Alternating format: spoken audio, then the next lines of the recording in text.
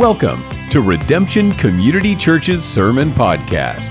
For more information, please visit www.redemptiondallas.org. John 20, and I'm going to read the first 18 verses of Scripture. And where we are going this morning is how the power of the resurrection of Christ affects the future of all those who are in Christ. We know Christ rose from the dead, but how does the historic fact of his resurrection, how does that affect our lives today and our lives in the future? So the story of the resurrection, and the story is found in all four of the Gospels. I'm reading this morning John chapter 20. Now on the first day of the week, Mary Magdalene came to the tomb early, while it was still dark, and saw that the stone had been taken away from the tomb. So she ran and went to Simon Peter and the other disciple, the one whom Jesus loved, and said to them, "They have taken the Lord out of the tomb, and we do not know where they have laid him." So Peter went out with the other disciple, and likely John here is talking about himself, and they were going toward the tomb. Both of them were running together, but the other disciple outran Peter and reached the tomb first. A lot of speculation on why John points this out, that the other disciple outran Peter. I don't know why he said that, but if I was writing this, even under the highest inspiration of the Holy Spirit, and I outran Peter, I may point that out in my book. That's all I'm saying. Because I don't know why else that would be there. And stooping to look in, he saw the linen cloths lying there, but he did not go in. And then Simon Peter came, following him, and went into the tomb. He saw the linen cloths lying there, and the face cloth, which had been on Jesus' head, not lying with the linen cloth, but folded up in a place by itself. And then the other disciple, who reached the tomb first, also went in, and he saw and believed. For as yet they did not understand the scripture that he must rise from the dead. Then the disciples went back to their homes, but Mary stood weeping outside the tomb, and as she wept, she stooped and looked into the tomb, and she saw two angels in white, sitting where the body of Jesus had lain, one at the head and one at the feet. And they said to her, "Woman, why are you weeping?" She said to them, "They have taken away my Lord, and I do not know where they have laid him." And having said this, she turned around and saw Jesus standing, but she did not know it was Jesus. And Jesus said to her, "Woman, why are you weeping? Whom are you seeking?" Supposing him to be the gardener, she said to him, "Sir, if you have carried him away, tell me where you have laid him, and I will take him away." Jesus said to her, "Mary." She turned and said to him in Aramaic, "Rabboni," which means teacher. Jesus said to her, "Do not cling to me, for I have not yet ascended to the Father, but go to my brothers and say to them, I am ascending to my Father and your Father, to my God and to your God." Mary Magdalene went and announced to the disciples, "I have seen the Lord," and that he had said these things to her. So, a path of where we're going this morning. I'll lay some groundwork, and then I want to talk about, because Christ lives, we have the power to be dead to sin. Because Christ lives, we have new life in Christ.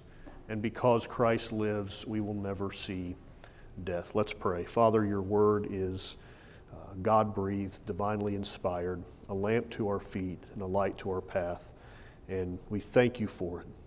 And we ask this morning that my words are anointed and all of our hearts are anointed to receive your word. We ask this in Christ's name. Amen. You may be seated. The bodily resurrection of Jesus Christ is a historical fact. And if you do not believe that Jesus was raised from the dead by the Spirit of God, you cannot be a Christian. It is at the center of what it means to be a disciple of Jesus Christ, to believe in the resurrection.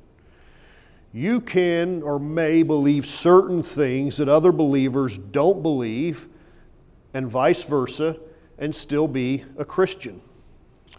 For example, there are believers who believe that the Bible is best understood by seeing these different dispensations of time throughout Scripture, and that's how we frame and organize Scripture, through these dispensations from Genesis to Revelation.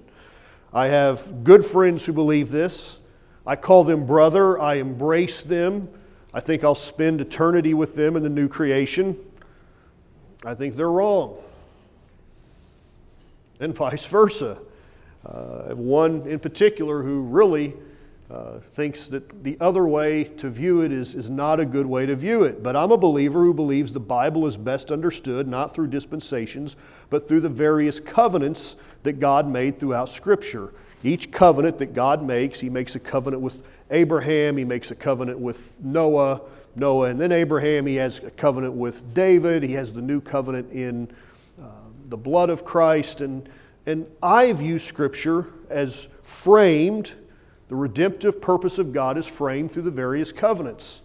And my friends who don't embrace that view still call me brother. There are lots of things within Christianity that people see differently.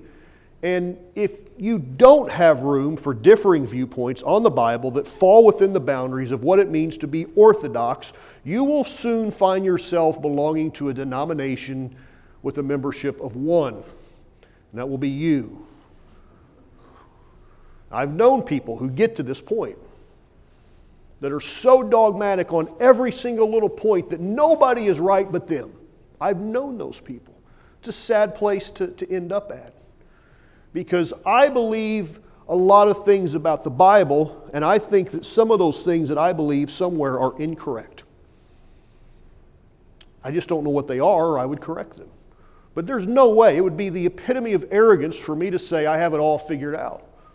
So there are things that I hold on to tentatively, loosely, and there are things that there are hills that you will die on. And the resurrection of Christ is a hill to die on what you believe. It is not just something that we want to believe. It is the very power of God into salvation. It is the climax of the gospel of Jesus Christ. The story of the resurrection is the crescendo in each of the four Gospels, Matthew, Mark, Luke, and John. And each Gospel tells the story differently. And if we're honest and we look at all four accounts, it is difficult to reconcile all the accounts in the four Gospels into one cohesive story with one very clear timeline. There's been some good attempts at it. Maybe they're correct, maybe they're not, but it is not an easy thing to do. And we don't see this as a problem with Scripture. We see it as the natural consequence of four different people telling the exact same story. It would be what would happen if four of us in this room saw a major event. We would highlight some things the other person left out. We would explain it a little differently. I mean, if as a friend of mine in law enforcement used to often tell me, he said, the one thing we know as law enforcement is that eyewitness testimonies vary at the same scene. And he said, it is the job, it's part of our job to synthesize those into one cohesive story.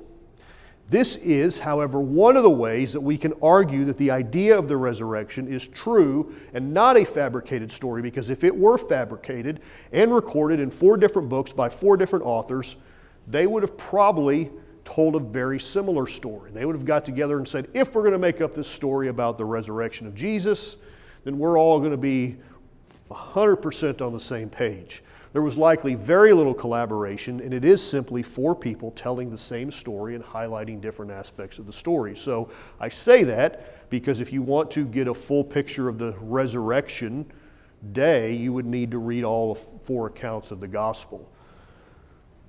We live in a day when everything is recorded. There is a camera right there, right now. You may have never noticed it, but it is recording everything that's done in this room this morning. At least the visual. There are cameras now. A lot of people have cameras in cars to record everything that's done. Probably a pretty smart idea. Every business, nearly, that you go into of any size, you're going to be recorded. There's cameras in homes, doorbell cameras. Everything is recorded today. All the streets of major cities, there's cameras watching everything that goes on. But for most of history, nothing was recorded except in writing. Writing it down is how they recorded events. And all we have to verify the resurrection is 4 accounts by 4 men who we believe wrote under divine inspiration, but it's still their words. God does not, when the Holy Spirit superintended the writing of Scripture, He did not take over their hand and all of a sudden they just start writing. No, they're writing with their intellect, their will, their style of writing. We can study the grammar of Peter and the grammar of Paul, grammar of John and James. They're all very different. You can see their different education levels. The Holy Spirit inspired them to write. It says, holy men of old were moved on by the Holy Spirit, and they wrote, but it was their words. And that's all we have to verify the resurrection. I say that because for the believer, that is enough. That's all we need. It is written, that's enough. To be a believer means that if it is written, thus it is written, and no one can alter it. Notice that Jesus' resurrection was different from another resurrection we see in the Gospels. We see Lazarus, very similar story. Lazarus is in the tomb, and he's been dead a while, and Jesus said, I'm going to bring him back to life. And people said, well, you can do that, but by now he stinks.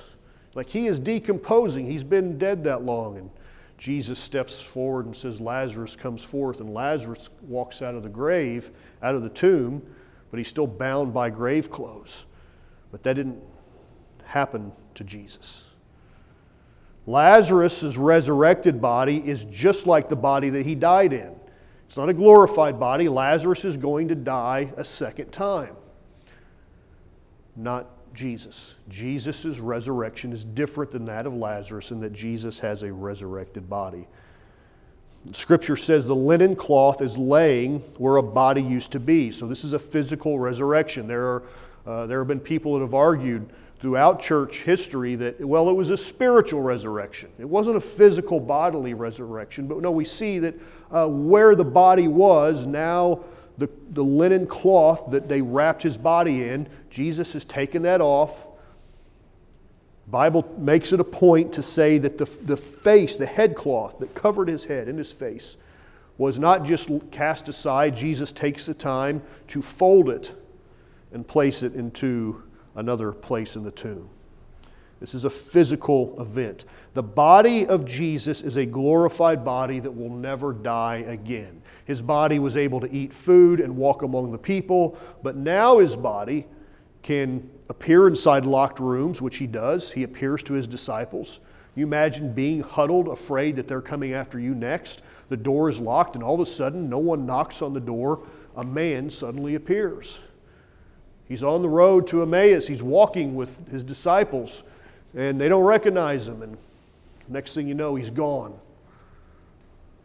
This is a different Jesus. It's a different body. And that body is somewhere right now. Have you ever stopped to consider that? That Jesus is somewhere right this minute in body, in a physical existence. See, where is he at? Well, the Bible tells us he's at the right hand of the Father. This is a symbolic language. God is spirit. But at the right hand of the Father is a symbolic way of saying that he is equal in authority and in power. And the Bible says he sits at the right hand of the Father and he ever makes intercession for the saints. Jesus is praying for you right now. That ought to let us lay our heads on a pillow at night with peace. Is to say, because I love when someone says, hey, I've been praying for you, or let me pray for you. I love that. I love to hear somebody say, I've been praying for you lately. That means the world to me when somebody says that they're holding me up. They're an intercessor. An intercessor is just someone that's standing between you and God, praying, that bringing, we call it bridging the gap. They're standing in between you and God, bringing you together. And I love it when people do that. But the Bible says that what Jesus is doing now is making intercession for all the saints.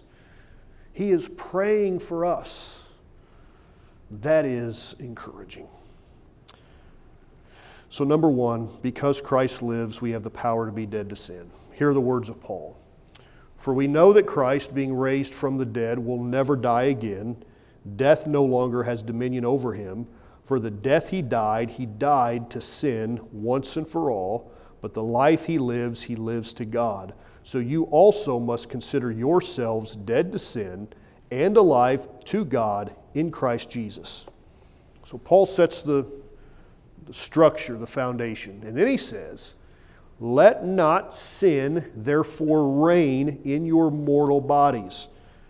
What's he saying? Christ has a resurrected body that's never going to die again. You don't have that yet.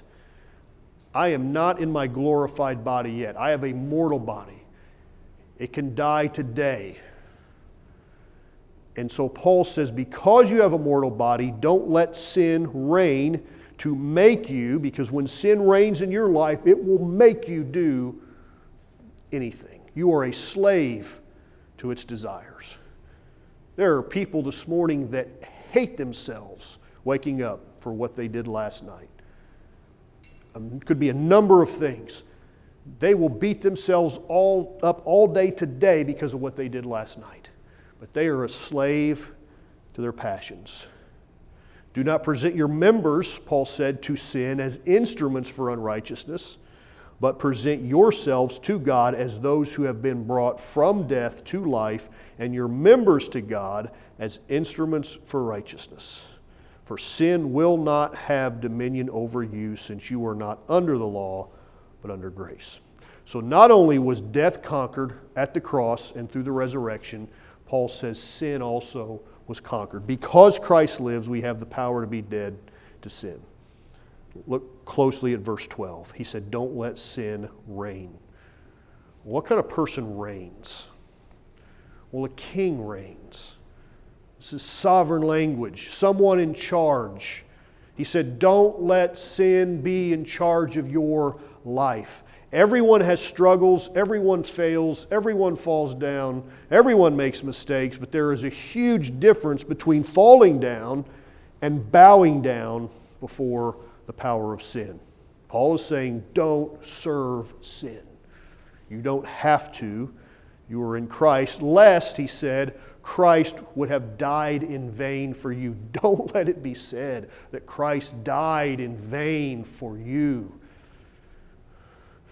The Puritan preacher John Owens wrote the book hundreds of years ago, The Mortification of Sin, and he wrote these words that he is most famous for when he cries out in his book, be killing sin or it will be killing you.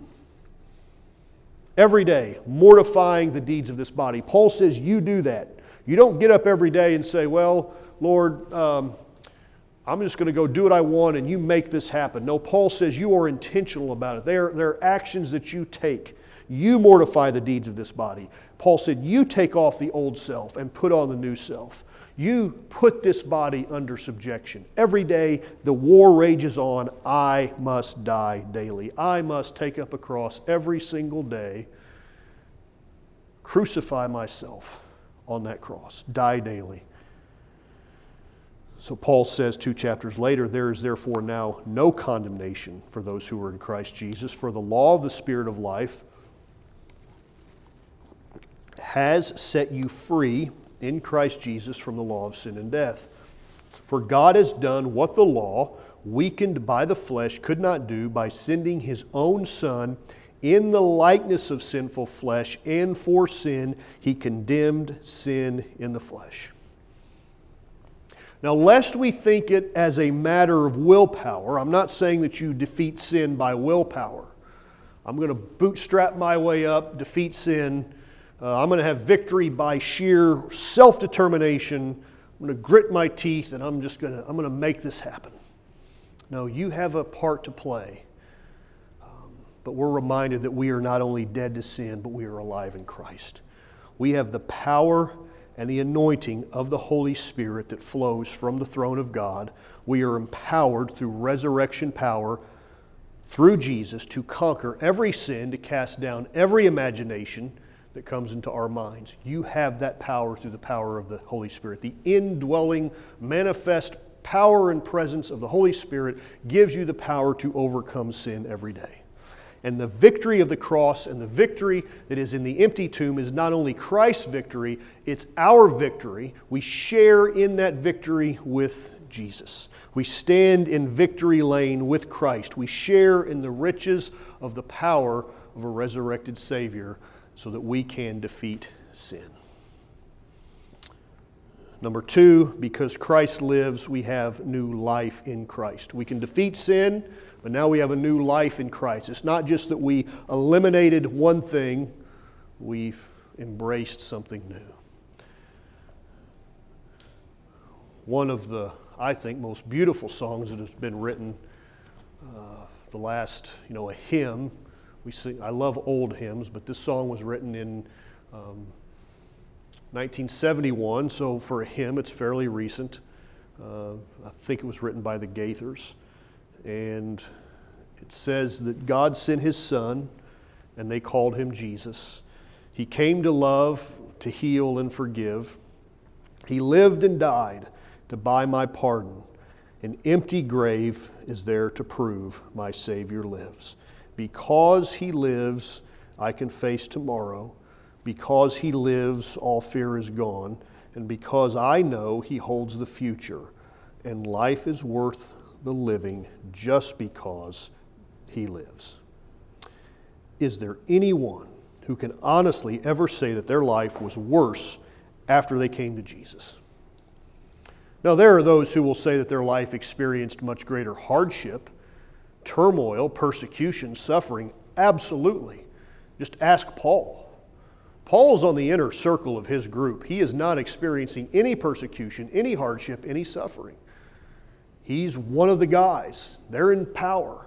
And he walks away from all that to come to faith in Christ, has this Damascus Road experience, and spends the rest of his life running, suffering, being beaten. This is a man who could walk through the streets of the city with his head held high, and now people have to lower him over the wall of a city in a basket, or he's going to die. Hardships, you better believe it. But ask the Apostle Paul, was it worth it? Paul's going to say, I'd do it again in a heartbeat. So I don't mean those things. I mean, do you think you were better off before you knew Christ? And I don't think anyone, unless they're deceived, or unless more likely they're very bitter and have walked away from God, would say, yeah, my life's better now than before I walked with God. So I want to read this passage, these 6 verses, because I want you to hear what Paul says, and I want to frame it in a particular way. So this is Philippians 3.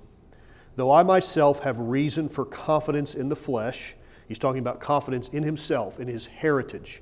I have reason to have that. If anyone else thinks he has reason for confidence in the flesh, I have more. He goes, you think you have reason? He says those 3 words. Verse 4, I have more. I was circumcised on the 8th day. It means I was inherently Jewish. I was circumcised on the 8th day. Of the people of Israel, I was from the tribe of Benjamin. I was a Hebrew of the Hebrews. Regarding the law, I was a Pharisee. Regarding zeal, I persecuted the church. Regarding righteousness under the law, I was blameless. That's Paul. He's like, you couldn't find any fault in me according to the law. I followed it religiously. And then he says, but whatever gain I had, I count it as loss for the sake of Christ. Indeed, I count everything as loss because of the surpassing worth of knowing Christ Jesus my Lord. For His sake, I have suffered the loss of all things, and I count them, I'm going to come back to this word, I count them as rubbish. Old translations said dung. Newer translations say rubbish, in order that I might gain Christ. Everything that I had, I count as refuse, so that I may gain Christ, and be found in Him, not having a righteousness of my own that comes from the law, but that which comes through faith in Christ, the righteousness of God that depends on faith. There's been a lot of words, ink spilled on pages, a lot of words spilled over what exactly the definition of that word, refuse, rubbish. Paul was writing the word skuvavlon was the word that he wrote, and then everybody wants to argue about what that means. And it's the only time in the Bible that word is used. But there are surviving documents from that time period. Some of them are merchant records, diaries, medical journals from 2,000 years ago that use that same word. And so they go to that and say, well, sometimes it's used as human excrement, and other times, most of the time, it's used as waste, usually referring to a farmer when they go through and they harvest their crops. What falls off to the side, the waste, is usually how that word is used. And I think it is pointless to try to decide or figure out how Paul was using that, because the meaning of both sides of that word, it only has one meaning, and that's waste. Whether it's human waste, which Paul probably had at least somewhat in mind, he's trying to make a point, or if it's just the trash in general, the point is it's waste. It's garbage. It's no good. The idea that Paul is trying to get across is that all of his accomplishments are rubbish, waste, in comparison to knowing Christ Jesus, our Lord. How many of us could say that? That everything that I've accomplished in this life, no matter how great it is, I count it as waste in comparison to being able to know Jesus. I reread an article last night written by John Bloom, staff writer at Desiring God. And the article was him connecting and knowing a missionary husband and wife in the Middle East. That's all he could say, lest he expose them. Who every day they get up, and the husband and wife say goodbye to each other, and they don't know if they will see each other at the end of the day. Because if they are caught being Christians and making converts, she will be arrested, she will be assaulted numerous times, and then she will die. He will be beaten, tortured, and he will die. And that is how they say goodbye every day. I may not see you tonight if we're caught. The conversation John Bloom said in the article about whether or not signs, wonders, and miracles still exist, it's a big debate in the United States in Christianity if God is still doing those things. John Bloom said, it's not an academic debate among these people. He said they regularly see everything that we see in the book of Acts happen in their lives and ministry. He said they can't operate if they don't.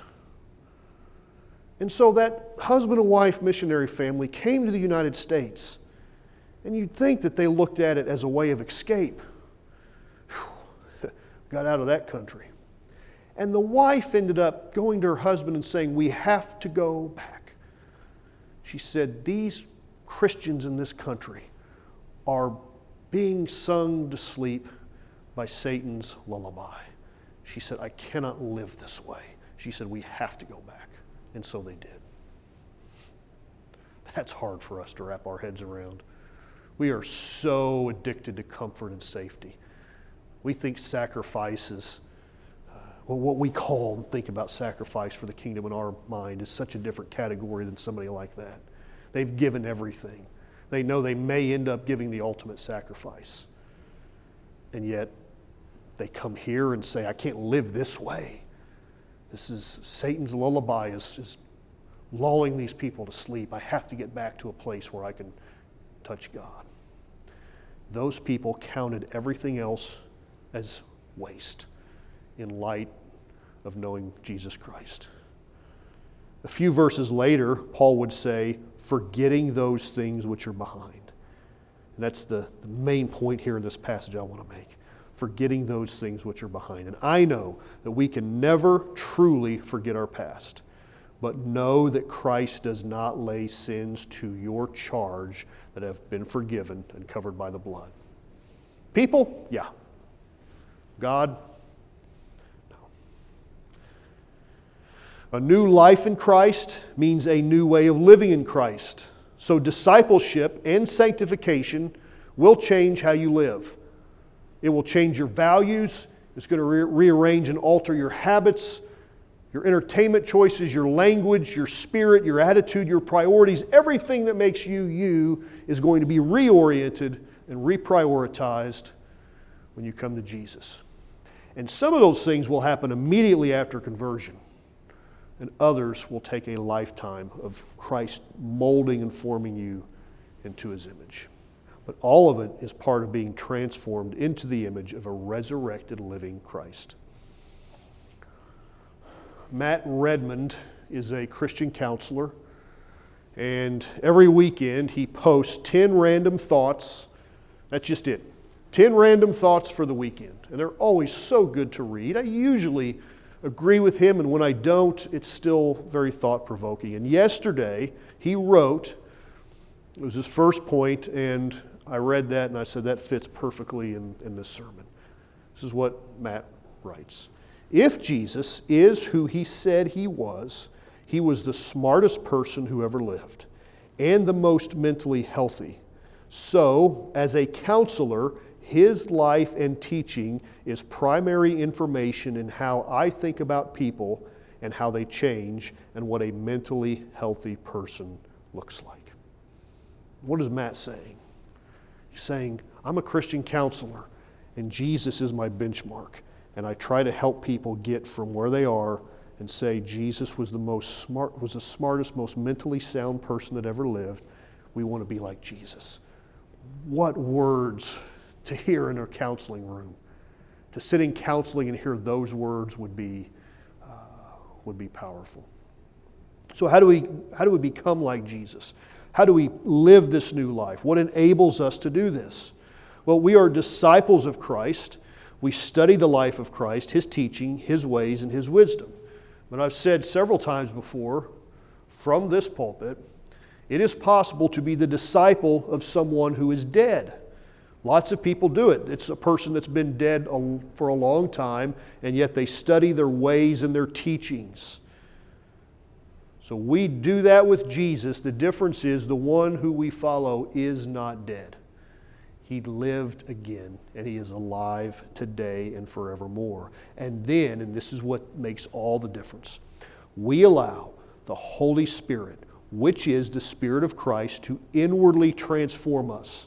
So the Spirit of Christ takes the teachings of Christ in Scripture and it applies them to us inside our hearts, our minds, in a way that transforms our heart, our mind, our soul, our body, and our spirit. That's the power of sanctification, of discipleship. I have the teachings, but I also have the Holy Spirit living within me that is actively, powerfully applying those teachings to my life. Number 3, because Christ lives, we will never see death. Because death no longer has dominion over Christ, death no longer has dominion over those who are in Christ. Jesus said in John 8, we talked about it many sermons ago, going through the book of John, He says, if you keep my word, you will never see death. And everybody there that heard Him that day, they died. And we know that we're going to die. So what does He mean? He means that death was conquered through the resurrection of Christ. 1,000 years before Jesus lived on this earth, in the incarnation, King David prophesied that Christ would conquer death. It's in Psalm 16. David says, therefore my heart is glad, and my whole being rejoices. My flesh also dwells secure, for you will not abandon my soul to Sheol. Older translations would say, you will not leave my soul in hell. We use that Sheol because people a lot of times picture hell as this eternal punishment place, and in this context, that's not what he's talking about. He's talking about the grave.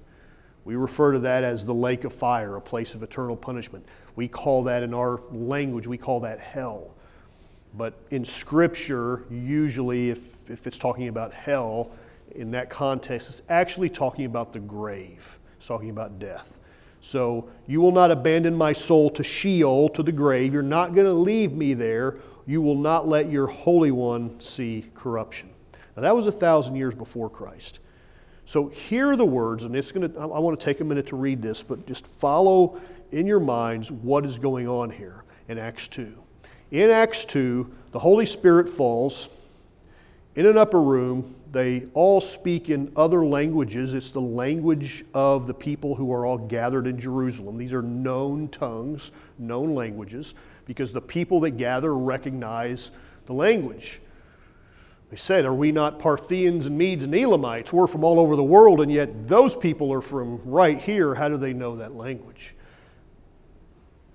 And that moves into them asking Peter questions, and it allows Peter to deliver this sermon. And this is the sermon that Peter delivers. Men of Israel, hear these words. Jesus of Nazareth, a man attested to you by God with mighty works and wonders and signs that God did through him in your midst, as you yourselves know. This same Jesus, delivered up according to the definitive plan and foreknowledge of God, you crucified and killed by the hands of lawless men. God raised him up, it's the resurrection, loosing the pangs of death, because it was not possible for him to be held by it. For David said concerning him. So now Peter goes in this first sermon on Pentecost. Peter starts quoting David from 1,000 years before him. He says, David wrote, I saw the Lord always before me, for he is at my right hand that I may not be shaken. Therefore my heart was glad, and my tongue rejoiced. My flesh also will dwell in hope. For you will not abandon my soul to Hades, or let your Holy One see corruption. You have made known to me the paths of life. You will make me full of gladness with your presence. Then he steps back and looks at them and says, Brothers, I may say to you with confidence about the patriarch David, that he both died and was buried, and his tomb is with us to this day. Being therefore a prophet, so first, they all know he was a king. Peter refers to him as a patriarch. And now he says David was a prophet. And knowing that God had sworn with an oath to him that he would set one of his descendants on the throne, this is what we call the Davidic covenant. Remember me saying at the outset that the Bible is framed by different covenants. God makes a covenant with David that your throne is going to be an everlasting throne. This is an everlasting throne that you have. He's speaking of the seed of David, which can be traced down to Jesus Christ. Jesus is a descendant on the human side from King David. It says, David knows that God is going to set one of his descendants on his throne. He foresaw and spoke about the resurrection of the Messiah, that he was not abandoned to the grave, nor did his flesh see corruption. This Jesus, God raised up, and of that we are all witnesses. And then, I love verse 33. Being therefore exalted at the right hand of God. Who is he speaking about? He's speaking about Jesus. Jesus is exalted at the right hand of God, and having received, Peter says, from the Father, the promise of the Holy Spirit, he, who is he? He is Jesus. So Jesus is ascended to the throne, to the right hand of the Father. The Father gives Jesus the promise of the Holy Spirit, and Jesus pours out this that you yourselves are seeing today. And that's so important to see, because what Peter is trying to get these people to understand is that what you are seeing right now, this outpouring of the Holy Spirit, came from Jesus. They think Jesus is dead. How can Jesus do this if he's dead? Peter says, no, he didn't stay dead. He ascended. He was resurrected. He ascended into the heavens. And this that you are seeing is the direct result of the Messiah. Jesus is doing Acts chapter 2. He's just doing it from afar. But all of this is the result of Jesus. It's still about Jesus Christ. So Christ is first resurrected from the tomb, and then he ascends. Acts 1, he ascends into the heavens, and then he is exalted. We talk about the resurrection, we talk about the ascension some, not enough, but we rarely talk about the exaltation of Christ. But God had exalted Christ. He gives him the Holy Spirit, and the Spirit is then given to the people in the upper room. That's Acts 2:33. John Polhill, and I rarely quote commentaries in a sermon, but I read this and said, yes. John Polhill writes, only the one exalted to God's right hand can dispense the Spirit. Psalm 110 verse 1 is a very popular scripture in the New Testament church. It says, the Lord says to my Lord, sit at my right hand until I make your enemies your footstool. Short verse. Jesus uses that verse in Mark 12. He quotes it to correct the people's understanding about the Messiah. It is outside of that either referred to directly or alluded to 12 times in the New Testament. One verse alluded to 12 times. So it's very central in the early church. And now Peter uses that same verse, this is one of the 12, to declare that Jesus Christ is not only the Messiah of Israel, but he is both Lord and Christ. He is elevating Jesus to his position as God. He is incorporating the identity of Jesus, the man, Christ Jesus, who they all know is a guy that walked among us. Peter says he's now exalted. He's not only ascended, he has been exalted. He is including Jesus within the identity of the one true God so that they may still be monotheists, still believe there's only one God. To be a Christian means that you believe there's one God, and Jesus is that one God. It wasn't just a Jewish man who is Israel's Messiah that God raised from the dead. He is Messiah, but he is also the Son of the living God, the Word made flesh. John 1, he was both with God and he was God. And we cannot talk about the resurrection. I wind down with this. But we cannot talk about the resurrection and not go to 1 Corinthians 15. If Christ has not been raised, your faith is futile and you are still in your sins. Then those also who have fallen asleep, died in Christ, have perished. If in Christ we have hope in this life only, we are of all people most to be pitied. But if in fact Christ has been raised from the dead, the firstfruits of those who have fallen asleep, for as by a man came death, by a man has come also the resurrection of the dead. For as in Adam all die, so also in Christ shall all be made alive. But each in his own order, Christ the firstfruits, then at his coming those who belong to Christ. What does that mean? Christ the firstfruits, then it is coming. The first fruit is a reference to the Old Testament law when people would take the first portion of the harvest and they would offer it to God by bringing it to the priest. And they said, this is the first fruit. This is the first part of the harvest. Christ is the first fruit of the resurrection. The resurrection of the dead is not something that is going to happen in the future. It's already started. That's what Paul means. He's getting this idea that the resurrection of the dead is real because it is not a future event. Jesus kicked it off. He started it. He was the first fruit. And then there's this period of time the Bible calls the last days, or the time of the new covenant, or the church age, where believers die like everybody else. And then, 1 Corinthians 15, he says, I tell you this, brothers, flesh and blood cannot inherit the kingdom of God, nor does the perishable inherit the imperishable. I tell you a mystery. We shall not all sleep, but we shall all be changed in a moment, in the twinkling of an eye, at the last trumpet. For the trumpet will sound, and the dead will be raised imperishable, and we shall be changed. For this perishable body must put on imperishable, and this mortal body must put on immortality. When the perishable puts on the imperishable, and the mortal puts on the immortality, then shall come to pass the saying that is written, death is swallowed up in victory.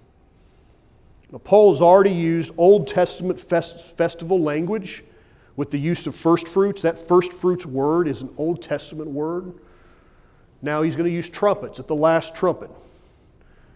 It's symbolic. The trumpets are symbolic. It symbolizes that just as in the Old Testament they used trumpets to sound certain stages of the festival, so at that last trumpet it's going to be a signal for the dead in Christ to come back to life. And so there's symbolism here. First fruits, trumpets, and then it's not symbolism.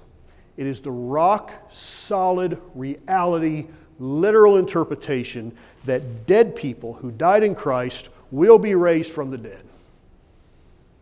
Everybody who ever died in faith is not going to remain in that grave. They will be resurrected out of that grave. The picture that Paul's painting, and I don't have time to go into it, but the picture that Paul's painting in 1 Corinthians 15 is that dead body goes in the ground. He uses seed language. Your dead carcass is going into the ground, and it's going to be there like a seed planted. So at the resurrection, a immortal, glorified, eternal, physical reality made of matter body will be resurrected and will never see death. Because Christ lives, we will never see death. And I close with this. I want you to see how Paul uses the resurrection of Christ to frame the second coming of Christ.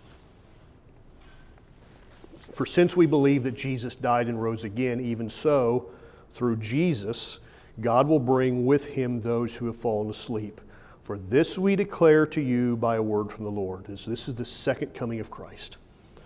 This is a future event he's talking about.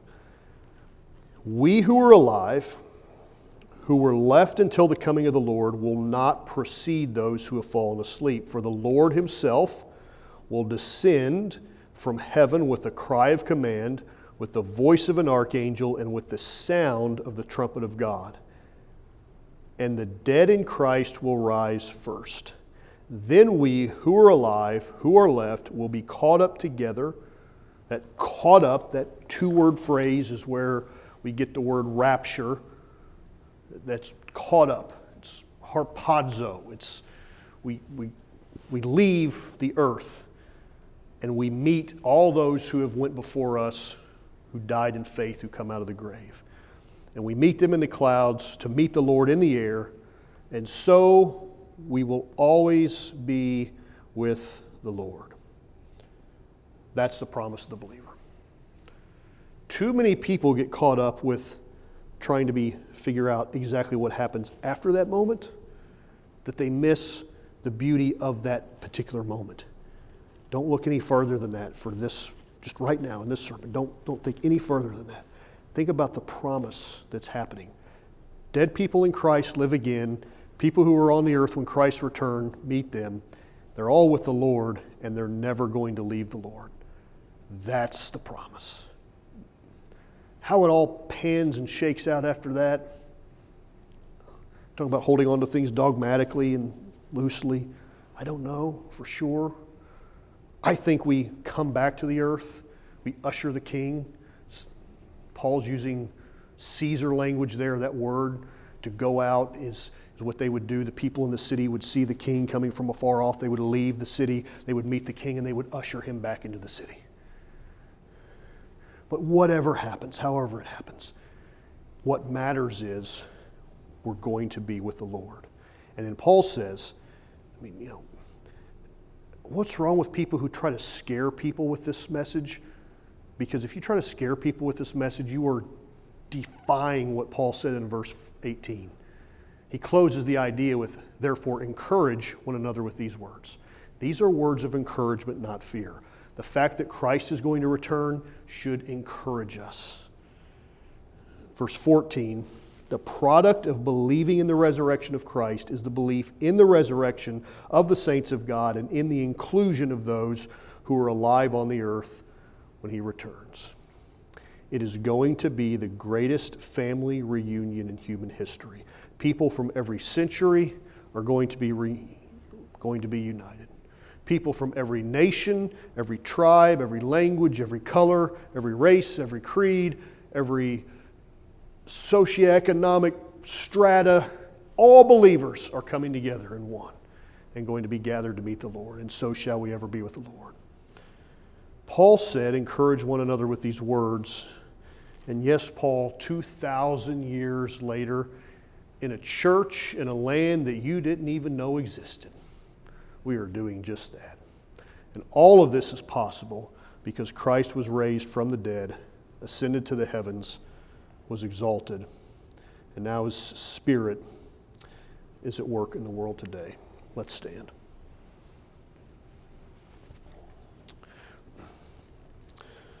Father, I thank you that 2,000 years ago, the power of your Holy Spirit resurrected Jesus Christ, and that he now sits on the throne, exalted at the right hand, in power, in glory, in deliverance, and he is sovereign over every government, every family, every situation, every sickness, every disease. He is sovereign, and we glory in that. We ask you this morning, Lord, let us every day see your resurrection power, that we could join Paul, as he said in Philippians 3, that I may know him and the power of his resurrection and the fellowship of his suffering, being made conformable to his death. And Lord, help us to know you in that resurrection power. And yes, even to know you in the fellowship of your suffering, Lord, that we may know you rightly and true. I ask this morning in Jesus' name. Amen.